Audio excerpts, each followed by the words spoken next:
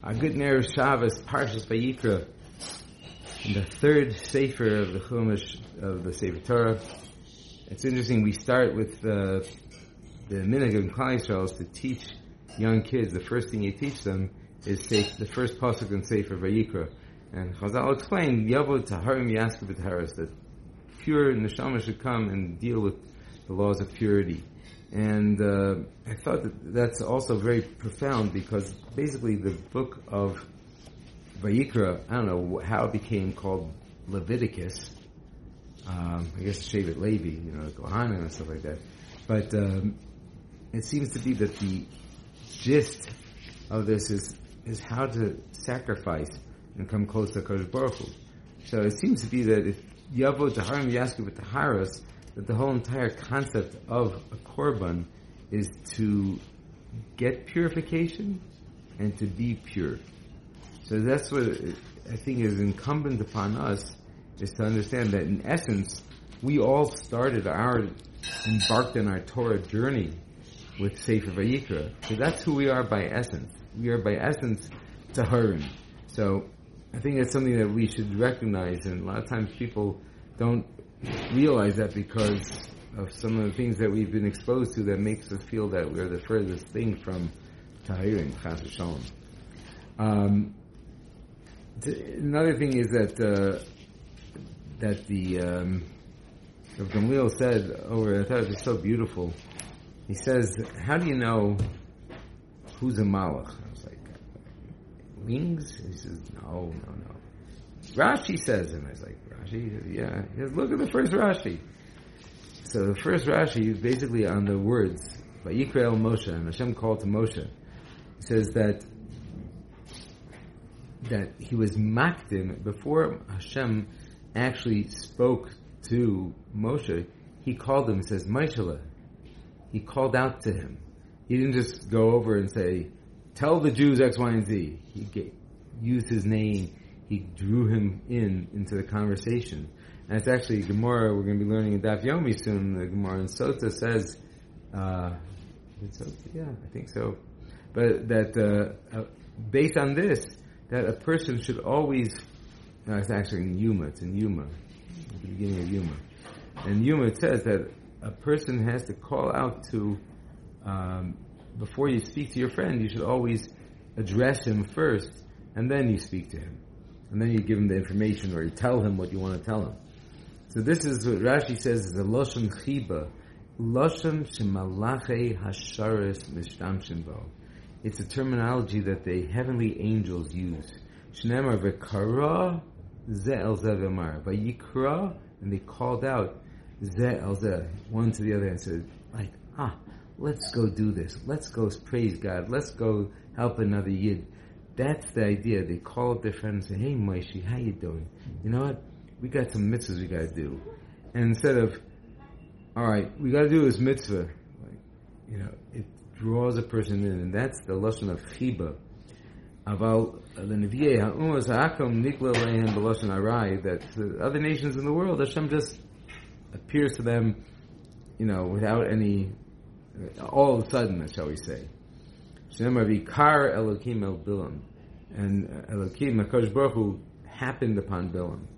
And this is something that's important that we have to understand, that I think also, Im Rav doime l'malach Hashem tzvakos, Torah yavakesh b'piu. If the Rav is similar to an angel, you should ask Torah from that person. And it seems to be that that's a goal of any mechanech, is to be able to have a dialogue with his talmidim that is exuding chiba. And that chiba is something that endearment, the terms of endearment, is supposed to draw the student to the Rebbe and forge a bond that the student's willing to hear what the Rebbe has to say. Many times, in school, Slavin, where's your finger not in the place? And I'm like, you want to make sure that the Rebbe is conveying in terms of endearment and exuding love. That's how Malachim address each other. That's how Kodesh Baruch Hu taught Moshe Rabbeinu. And Moshe is the Rabbeinu. He is the prototype of the Rebbes. So he obviously emulated the Kodesh Baruch Hu. So Bezrat Hashem, we should all learn from Moshe Rabbeinu and the Kodesh Baruch Hu and talk to each other in those terms of endearment, especially for those of us who are in Chinuch. And hopefully, Bezrat Hashem, we'll be able to make the connection with our Talmidim and give them that inspiration and that connection and the desire to do Ratzon Hashem Yitoch Ava and Yira. That's number one. Another thing is Adam ki akriv nikem korban l'Hashem.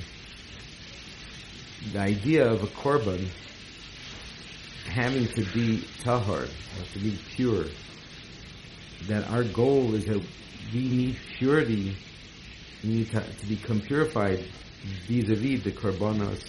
Sometimes you might need also some sprinkling of the gold, the red heifer's blood, ashes and water. But in general, nowadays, the Gemara says, I think the terminology is based on a pasuk that says, Zos Toras ha'olah lamincha lachatas lashlamim lamiluim. This is the Torah of the chatas, the shlamim, the miluim. There is a Torah about the korbanos. And from there, I think the Gemara says, and the Zayar Kadosh says, that if you can't actually bring the korban itself, you learn the halachas and the Torah about that particular korban, and as if you brought the korban. And we know, of course, the famous U'Neshalma Parim Sosenu, and we can fulfill sacrificing those animals vis-a-vis our speech and our Torah and Tefillah. That's why Gamliel actually said that his father, I think it was his father, said that even women should say the Korban Tamid. Should say the Korban Tamid before they daven. Says why they don't have to do it? Yes, they're not the ones that actually did it, but they want to be connected. The Shalom Parim Sosenu. The Kodesh Baruch Hu says that now that there's no Beis HaMikdash, so the learning of it and the saying, repeating the verses that talk about the particular korban is as if you brought that korban. Now, it seems to be also that the purpose of korban is to come close to Hashem. And a person who has sinned has gone far away from Hashem, and Hashem wants the person to become close. So therefore a person goes and brings a sacrifice to show how much he wants to come close to Kodesh Baruch Hu. There seems to be a phenomenon nowadays that a lot of people are not really close to the Kodesh Baruch Hu. Not a pleasant situation to be in. And the Kodesh Baruch Hu wants to have a relationship, just like a parent wants to have a relationship with their kids. So too Kodesh Baruch Hu wants to have a relationship with us. And if we're out to lunch and we're not, playing ball, shall we say, so then it's very sad and difficult for Kodesh Baruch Hu that his children are not together with him in this regard. So many people found that there is a need amongst Klal Yisrael to return those lost souls back to Kodesh Baruch Hu. And this is what Baruch Hashem, I have a schus of working in a place called Nevei Tzion, where that's our job, is to try to rekindle the excitement and the fire and the geschmack, or create, to begin with, a positive connection with the Kodesh Baruch Hu and with learning and with keeping Torah and mitzvahs.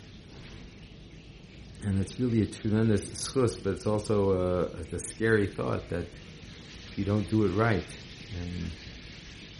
you want to make sure you do the korban. If you have the wrong intentions, then the korban is pigul. It doesn't work. So we have to daven to Hashem that we'll do everything the right way, have the right kavanas, and that Hashem yizachah to bring people back to Kodesh Baruch Hu and bring them to be close to themselves. It's the essence of every yid is a Kodesh Baruch Hu. Hashem should bless us all that we should be zecha to come close ourselves to Kadosh Baruch Hu, to purify ourselves, to become taharim, and B'ezras Hashem to support those at least who are involved with helping other people come back to Kadosh Baruch Hu. Hashem should bless us all with an unbelievable, tremendous Chodesh Nisan, to be fulfilling and successful, and that every day we make the most out of it. B'ezras Hashem will affect the entire year, and we should be zecha to see, to sit together, B'ezras Hashem, to eat the Korban Pesach of this year in Yerushalayim. Amen. I get that. Have a wonderful Shabbos.